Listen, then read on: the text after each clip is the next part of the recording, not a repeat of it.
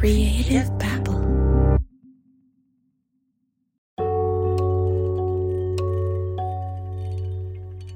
Jane Whaley's birthday was last week. She just turned 80 years old. Obviously, the Word of Faith Fellowship can't go on forever, at least not the way we know of it today. So who will take over? Can it even go on without Jane Whaley's vision and authority? Or will it all fall apart? I asked John Huddle, a former Word of Faith Fellowship member, this same question. You know, this is a question I asked Sam and Jane, but I'm going to ask you first, and I'll tell you what they said. I asked them, do you have any succession plans? Like, do you have somebody lined up to kind of take your place? And what do you think? What's the future of Word of Faith Fellowship without Jane or without Sam? I've been told by a distant relative that there are papers drawn up to hand over the leadership of the ministry, whether that's property succession or whatever, her daughter Robin. But depending on how the next couple of years go, it's not out of the possibility to think there could be a power struggle. And I don't believe Robin, the daughter of Jane, has the severe character nature. She's got more of her father in her. I'll just say it. I don't believe she'll abuse people like her mother does. I have another theory. I believe there's someone else who is fit to replace Jane. She is equally feared and has Jane's ferocious aggressiveness. She even kind of looks like a younger version of Jane. Her name is Brooke Covington. You know, and correct me if I'm wrong. She seems more fond of Brooke because Brooke seems like a bulldog, just like Jane, than she does of her own. You were able to glean that in your short time there. You're very perceptive. Yeah, it almost seems like she introduced her as her adopted daughter, and maybe legally she wasn't adopted, but maybe personality-wise, like she's the daughter that Robin never could be, you know? Very perceptive. I actually asked Jane and Sam who will take over the church during my private conversation with them, and I was actually surprised by their answer. Actually, Sam didn't say much during this meeting, but this is one time where he actually chimed in, and because I actually had my back to Sam the whole time because he was just listening, he was sitting next to me, but I had my back to him, and I turned around because he said, "We have no plans on retiring." Really? Yeah. Which, fair enough. I mean, but they are getting old, right? I mean, you could just tell that physically, they remind me a lot of my grandparents, and I can't imagine that they're going to be able to pull this off like in 5-10 years, right?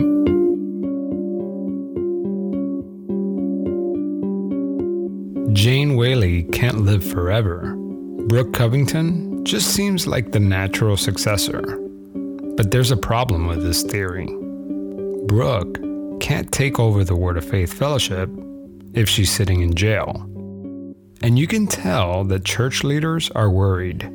Here's audio from my visit earlier this summer. Our adopted daughter. Yes. They took in all the rebel Cooper children. They made them who they are today, and now they're going to put her in jail. Now they're going to put her in jail. And I'm probably stupid enough to probably do it again. So why do they want to throw her in jail? Well, because Brooke Covington and 4 other church ministers were indicted by a grand jury on charges of assault and kidnapping of a teenage boy because he's gay. Now, from Western North Carolina's news leader, this is News 13 at 5.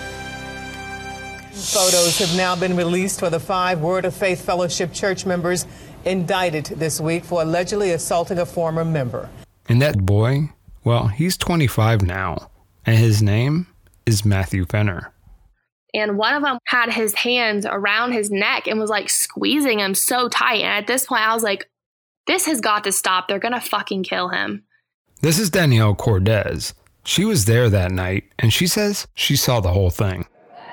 At that point, I was like, if they're going to kill someone, it's definitely going to be this time, because it was just nonstop punching him and beating him on the chest and like shoving him back and forth. And, you know, it's just like waves of prayer. And, you know, Brooke screaming at him and pulling the next person in to pray for him. And we'll talk more about this alleged attack in the next episode. But today we're going to spend the next hour talking about how we got to this point. And we're going to explore how someone like you and me could get caught in a cult leader's web. Don't believe me? Trust me. It's the perfect con.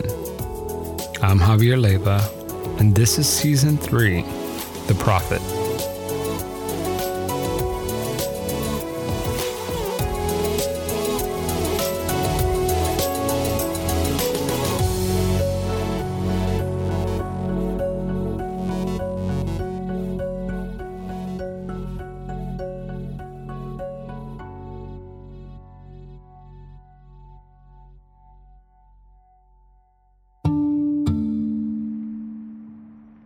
The biggest question I get all the time is, how do people get sucked into a cult?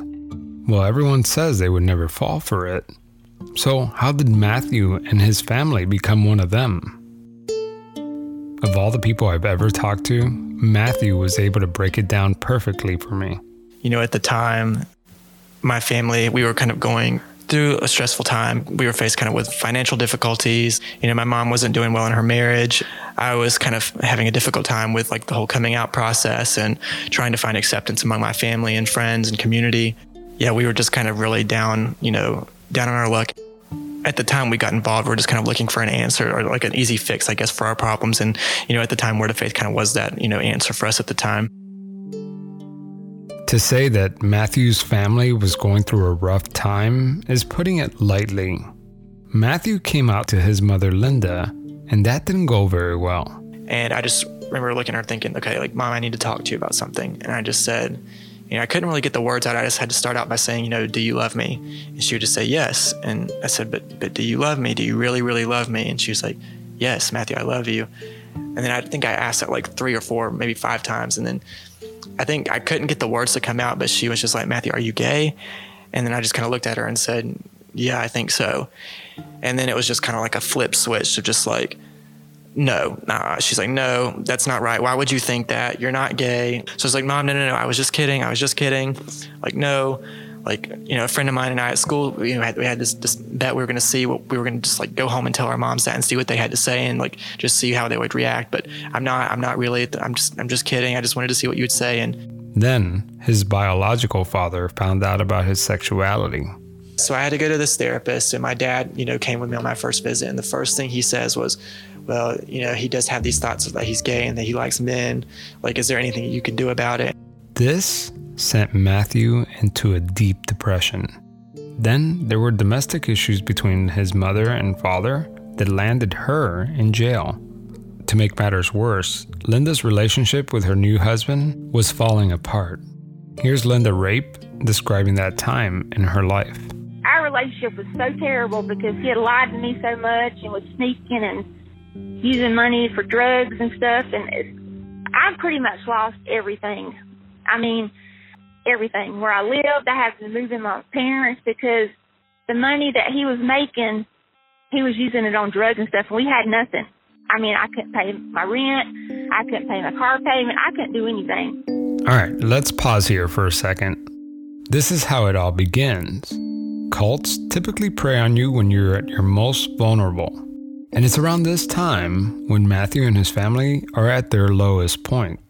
From this moment forward, they are willingly going to join a cult. They just don't know it yet. It happens really quickly. Let's just put it this way. It's around February at this point in the story. Matthew has heard about the Word of Faith Fellowship before, and he thinks they're weird. And by December of the same year, Matthew is so deep in the church, he's telling his grandmother that it's not okay to bake Christmas cookies because it's a pagan holiday. So, how does someone go from thinking that these people are freaks to suddenly become one of them? Just to give you an idea, this is Matthew Fenner, months later, speaking at graduation during his time at the Word of Faith Fellowship. Well, I know I wasn't here my whole life. I wasn't raised here. I wasn't taught God the way that they're taught here. But as I came here to the Word of Faith, I began to see what God is in someone's life. I began to see who Jesus is. I began to see the love of God. I began to see the presence of God. And I wanted it. And I know I gave up my life. I left a public school and came here. I gave it all up. Why? Because I wanted to. Because I felt the presence of God here in this church. God has delivered me from so much. And I know that I have changed. Because you could lay before me anything of the world. You could lay before me the alcohol, music, cigarettes, unclean, a magazine, a famous person. I don't care. I don't want it. I know in my heart there's no desire for it. I know in my heart that coming here was the best thing for me because I know that my life is being directed by my choice. But lastly, I want to thank my mom, though, for standing with me for all the things that I've gone through. She stood, no matter what anyone said. My mom stood, and I'm so grateful that you brought me here. And you made sure I served God. And I'm so grateful for everything you've done for me. Thank you.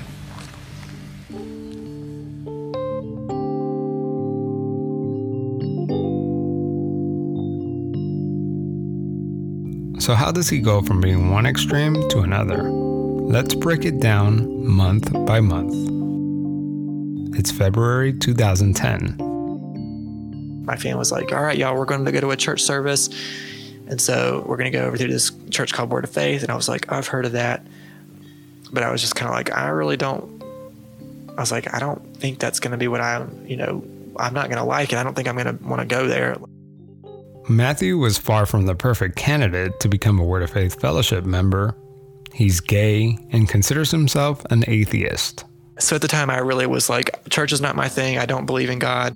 He also heard rumors about some of their strange rituals. The Word of Faith had a reputation as well of being this kind of scandalous kind of place that had a history of some really sketchy things kind of had gone on there that I had heard about. Matthew thought they were weird, but at the same time, he was kind of curious. And all of a sudden, he has an invitation. I mean, I can imagine it's like being invited to the creepiest house in your neighborhood. It's scary, but you still want to see inside. Like everyone always said, you had to have an invitation to go. So it was like, well, we've got one, so I'm going, so let me go check this place out. So, wait a minute, that's interesting. I never would have thought about it that way. But like when you say sketchy stuff, obviously, right now my listeners know what the sketchy stuff is. What kind of reputation did they have at the time? Because, I mean, right now, most people listening to my show probably wouldn't want to go, even if it's exclusive invitation only. Yeah. So at the time, in my mind, like the reputation that I was aware of was, it wasn't like what you're hearing now. It was more, they make themselves throw up in buckets. The word on the street was that the Word of Faith Fellowship members would scream for so long that they would make themselves vomit in a bucket. And they believed that puking was a way to get the demons out. The extremes in my mind were, they do believe in like demonic possession. And then I think when I told someone at school that I was going to go there, they were like, that place is a cult. It was more just like, okay, well, they've got this reputation. I'm curious. Let me find out what's going on and let me just see. During Matthew's first visit, he said he didn't witness anything sinister. For him, the whole thing was just kind of amusing. Like for me, it was kind of comical as well. Like I thought it was funny. I was like, what is this? And because I remember my cousin and I like side-eyeing each other. We would kind of smirk and laugh and be like, what? I would like lean over and be like, what in the heck is this? What? These people are so weird. And I was just kind of like, okay, whatever. And then we sat there through the service and I remember thinking, God, this was so boring. So Jane preached. To me, it was just like, I think this is so silly. I do not believe what these people believe in. I had no intention of going back. I told my mom, I was like, you guys can go. That's cool. But I don't think I want to be here. Like this place seems kind of, it's just not my thing. It's now sometime around April 2010. And it's been 2 months since Matthew's first visit to the church. Remember, he said he would never return. But his mother somehow suckered him into attending a Friday night potluck dinner at the church. And then that night, though, was when something kind of like switched for me too. During the potluck, Brooke Covington, Jane Whaley's second in command, took notice of Matthew and started talking with him. She got my cell phone number from my grandmother. And so Brooke called me. She was like, I'm going to come pick you up. And like, I want to like spend some time with you and talk to you. Like, you can come with me up to McDonald's and we'll just like sit up there and talk and whatnot. And so she came to my house and picked me up. We just sat in this McDonald's parking lot for like an hour and a half, 2 hours. Basically just talked about my life. I told her right up front, I was like, I don't really think I believe in God. Like, I don't believe in these types of things. Brooke was there for Matthew when everyone else and everything around him was falling apart. It wasn't so much I want to start going to church, but there was something about her. She seemed to have taken a genuine interest in me and like what I had to say and like the troubles I was having. And it was just nice because I felt like for the first time someone was actually listening to me. At first, even the strange rules didn't bother Matthew. I mean, who is he to judge? His life is crumbling around him, and they seem to have everything figured out. Maybe he could use some structure in his life. I would talk about me, and then, she would say, well, we do believe this, and, we don't listen to music, and we don't listen to the radio. We've learned that God's ways are the ways that we want to live, and we believe he speaks to us, and he's made it clear to us that, like, we shouldn't do these things because they separate us from God. It's like you begin to get this sense that maybe the way you're living isn't right.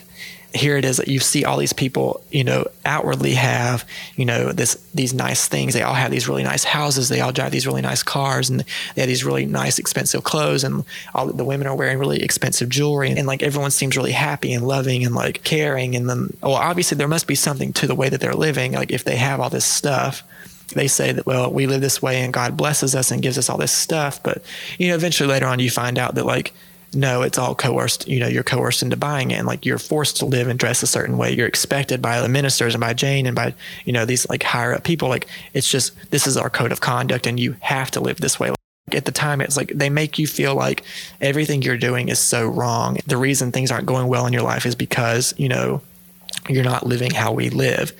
After sitting at the McDonald's parking lot for about an hour, Brooke offered to take Matthew to see her house. It's like, oh, well, you want to come see my house? And so we drove and she took me to her house. And it's this huge, 4-story, really elaborate brick home. Inside it was immaculately decorated. And I just remember walking around seeing it thinking, oh, this is so nice. Like, I wish we could have these types of things. And so in my mind, it was just like, again, it was kind of like an overload of, ooh, okay, she's actually listening to me and cares about what I'm saying. To like all this stuff, like there's just nice clothes, nice houses, nice all these things. So I'm just thinking, ooh, this place might be good for like actually having just nice stuff. This lady's listening to me and like seems to care about what I'm saying. And so, maybe we can give this a shot of like just seeing where it goes. Matthew figured he had nothing to lose, so he starts attending more and more services. First, they get him to attend church. Now, it's time to pull Matthew in deeper. In order to truly indoctrinate him, they need to get Matthew out of public school and into the church's private school. Some of the younger people were like, well, maybe you could come to school with us. Brooke, I think, had mentioned like we make the highest SAT scores in the county. And, all our students make all A's and they get into really good schools. And like, they go on to law school and medical school and all this thing. And so in my mind, I'm thinking, ooh, like she said, medical school, like that's what I want to do too. And they make good grades. Well, that means I can get into a good college. So, and they're like, oh, we also do dual enrollment. So you can do college while you're in high school. And so again, all this to me is like, in my mind, it's just like setting off like all these fireworks. Matthew is in. The old Matthew is dead. And I remember one time telling my mom, thinking, I don't really believe in this God thing, but like I'll try. Like if it means that it's going to make you happy, and I want you to accept me. I want you to like love me again, like fully. And I was like, I don't think I can change being gay, but I'll try not to act on it if that's what you want. If that's what these people do, like I'll just try not to act on this stuff. Like I can't make any promises, but I'm going to try just for you. And I kind of at the time knew that it meant I was probably going to have to leave my school, all this mess. You start kind of separating yourself from your friendships. And it's this slow kind of progression of getting in your mind of making, like they kind of trick you and make you think that, again, you need to do what they're doing to have the things that they have. And so you can feel happy. It's August now and summer break is over. Matthew Fenner is now enrolled in the church's school. He pretty much cut out all his friends, he quit dance school, and he stopped listening to music. That whole month of like June through August was like, all right, let's just get serious about this. Just cut stuff out. Just here we go. Let's just start to conform as much as you can to this place and just really kind of mold yourself to this place so you can finally get happy and, see what you'll get out of this. And, who knows? So just to get the timeline straight, you said February and now it's August, and all these things that you kind of let go from your life, like the dance, which was, it sounds like it was like a really big, important thing in your life. And then your friends obviously are really close, and your school and all that. Were these things that they asked you to do, or things that you just knew you had to do? So I think to some degree it was things I kind of knew was expected of me. And I just was like, okay, I'm going to go gung-ho and just do it. I just let me quit dance. Like, I know I need to do this because I know this is not something they believe in. You shouldn't listen to music. So I was like, okay, I'm going to give up music and stop listening to it. You shouldn't wear these types of things. I got rid of those clothes. And it was just kind of like I went through this radical kind of change. Now it's December, and Matthew and his family are 100% in. One day, while visiting his grandparents, he noticed that his grandmother was baking Christmas cookies. Like, she was making these cookies to take to like work, and we're like, they say that's demonic, it's pagan ritual, and like it's not right, and like you shouldn't do that. That Brooke says this isn't okay. So you start getting this, your mentality eventually starts to change. Like, that you begin this like us versus them, like outsider versus Word of Faith people. Like, you start to form that mindset of like, that's how things are. And you kind of have this very rigid, like, who can be involved and who can't. And like, you have to align yourself with the practices or you're out. Remember, Matthew's grandparents have already left the church, and by now the church has taken over their family. They didn't know what to do, so on Christmas Day, the grandparents asked Matthew and his family to leave.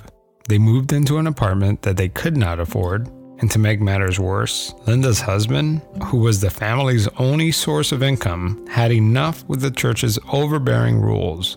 So he's out too. Now what? In Matthew's new rewired mind, there was only one person he needed to call: Brooke Covington. And within minutes, Brooke had a group of young men come, helped Matthew and his mom move into her house. And I lived with Brooke from April 2012 until January 2013 when I escaped. Matthew says he started witnessing horrible things. After that Christmas, and then, at the time, like, I started seeing other things that just didn't set well with me. Like, they had this practice, like the lower building, that kind of picked back up around like the September, October time while I was in high school. And two of my classmates actually had to go, live down in the lower building. The lower building, if you remember from season 1, was a place where former members say they experienced the most extreme form of punishment. They say Jane would hold young boys for months, even years, against their will. You can kind of tell, like, you can sense things aren't right and they're off, but you kind of like ignore the red flags. Then one day, Matthew says that he witnessed his friend being slapped in the middle of class. That for me was like the turning point for me, like in the sense that like all the blinders went off, and it was just like, no, this place isn't right. I can't keep up with this. This is not in their mind God. This isn't right. And this is just not how you treat people. I loved the people there. And I mean, I can't say that all that was untrue. Like, I mean, I did love some of the people I made friends with. Like, I did love and care for them. I could say I did love and care for Brooke, even though I knew she was doing all these wrong things. Just because people do bad things doesn't mean that they're like, you can't still love them as well. I mean, and they took care of you during a time of need, right? Yeah, not only me, like they took care of my mom, like. But despite her reputation as a monster, Matthew says that he also witnessed the softer side of Brooke. And she honestly treated me more like a son than she did. Like my brother and myself, she treated us more like sons than her actual own kids. And that's the one thing about Brooke. Like, people do feel like she was a bully, and most people hate her that leave. And I understand why, because she was a bully, and that is the type of person she is. She is a bully, and she hurt a lot of people. And I mean, she hurt me, and that type of thing. But again, like, I do personally believe that she was kind of in a similar position that I was. Like, Jane got a hold of her, when she was at a downtime. She was probably maybe in her 20s, I think, if I remember correctly. She was down on her luck, and I think she just kind of got caught up in this thing, and her mind got molded. And I just think she wasn't didn't have like a strong foundation in herself to like resist. I mean, I don't know. Eventually there's something that she's getting out of it, and she's gotten drawn into it. And again, I can't make excuses for the things that she's done, because she's done what she's done, and she's done really awful things to so many people.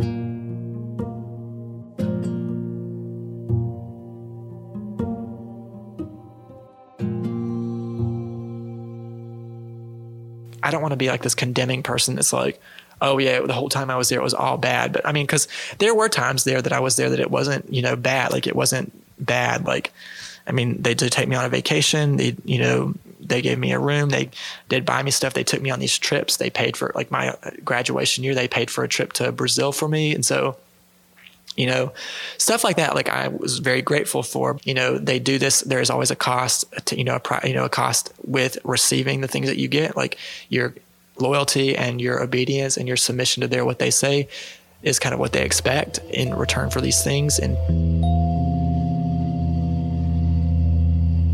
But one day, Brooke's motherly relationship with Matthew turned cold.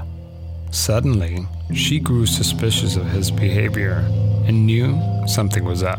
Brooke was kind of like was retracting and like was not being as open about things, and like she could tell something was off with me. And so at one point she like pulled me into a room. I just remember her like me sitting there and just her looking at me saying like, we know that you're like up to no good, and you're making all these pacts with the devil, and something's off with you, like I can tell, and like you're being really sneaky. And like she was just like, I can tell you're a snake. And like she told me that, and I couldn't help but I like started to smirk and was just like, I don't know, like I just thought it was funny. But like I just remember her like everyone in that room kind of got real silent, was just like, and after the fact everyone told me like they thought you were gonna like that was gonna be it for you after that point, like because they're like, you don't laugh at that kind of stuff and like get away with it. But for some reason I got away. It didn't happen right then, but it kind of was like a foreshadowing. He got away with it this time, but soon after Sunday night church service, Matthew will feel Brooke's fury. This was a night that Matthew says that 20 church members beat him for more than 2 hours at Brooke Covington's direction. That's next time on Pretend Radio.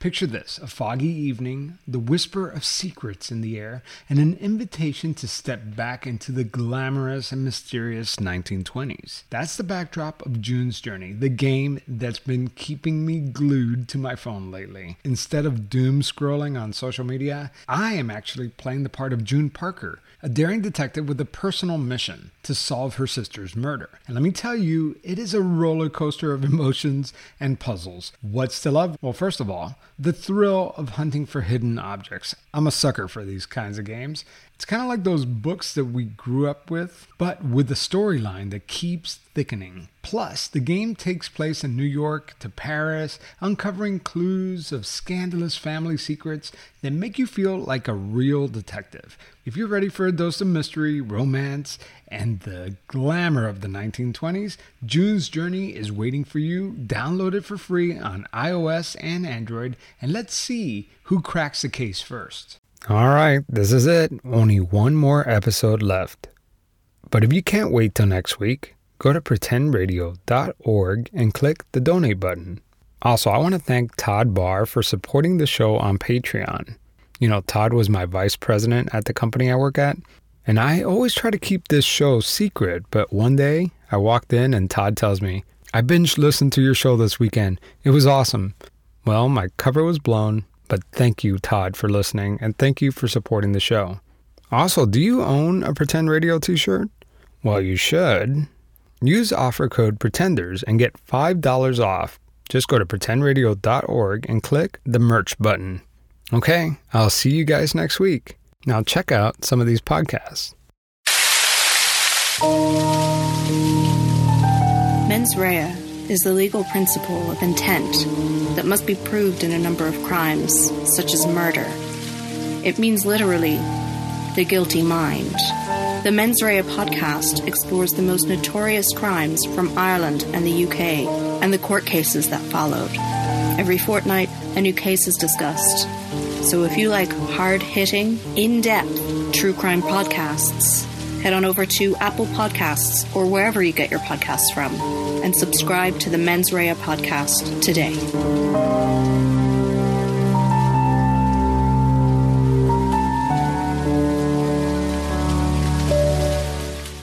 Hong Kong Confidential is a podcast designed to educate and entertain my audience. It's an interview-style show where many topical social issues are discussed and personal stories are shared. The podcast can be inspiring, confronting, harrowing, and at times hilarious.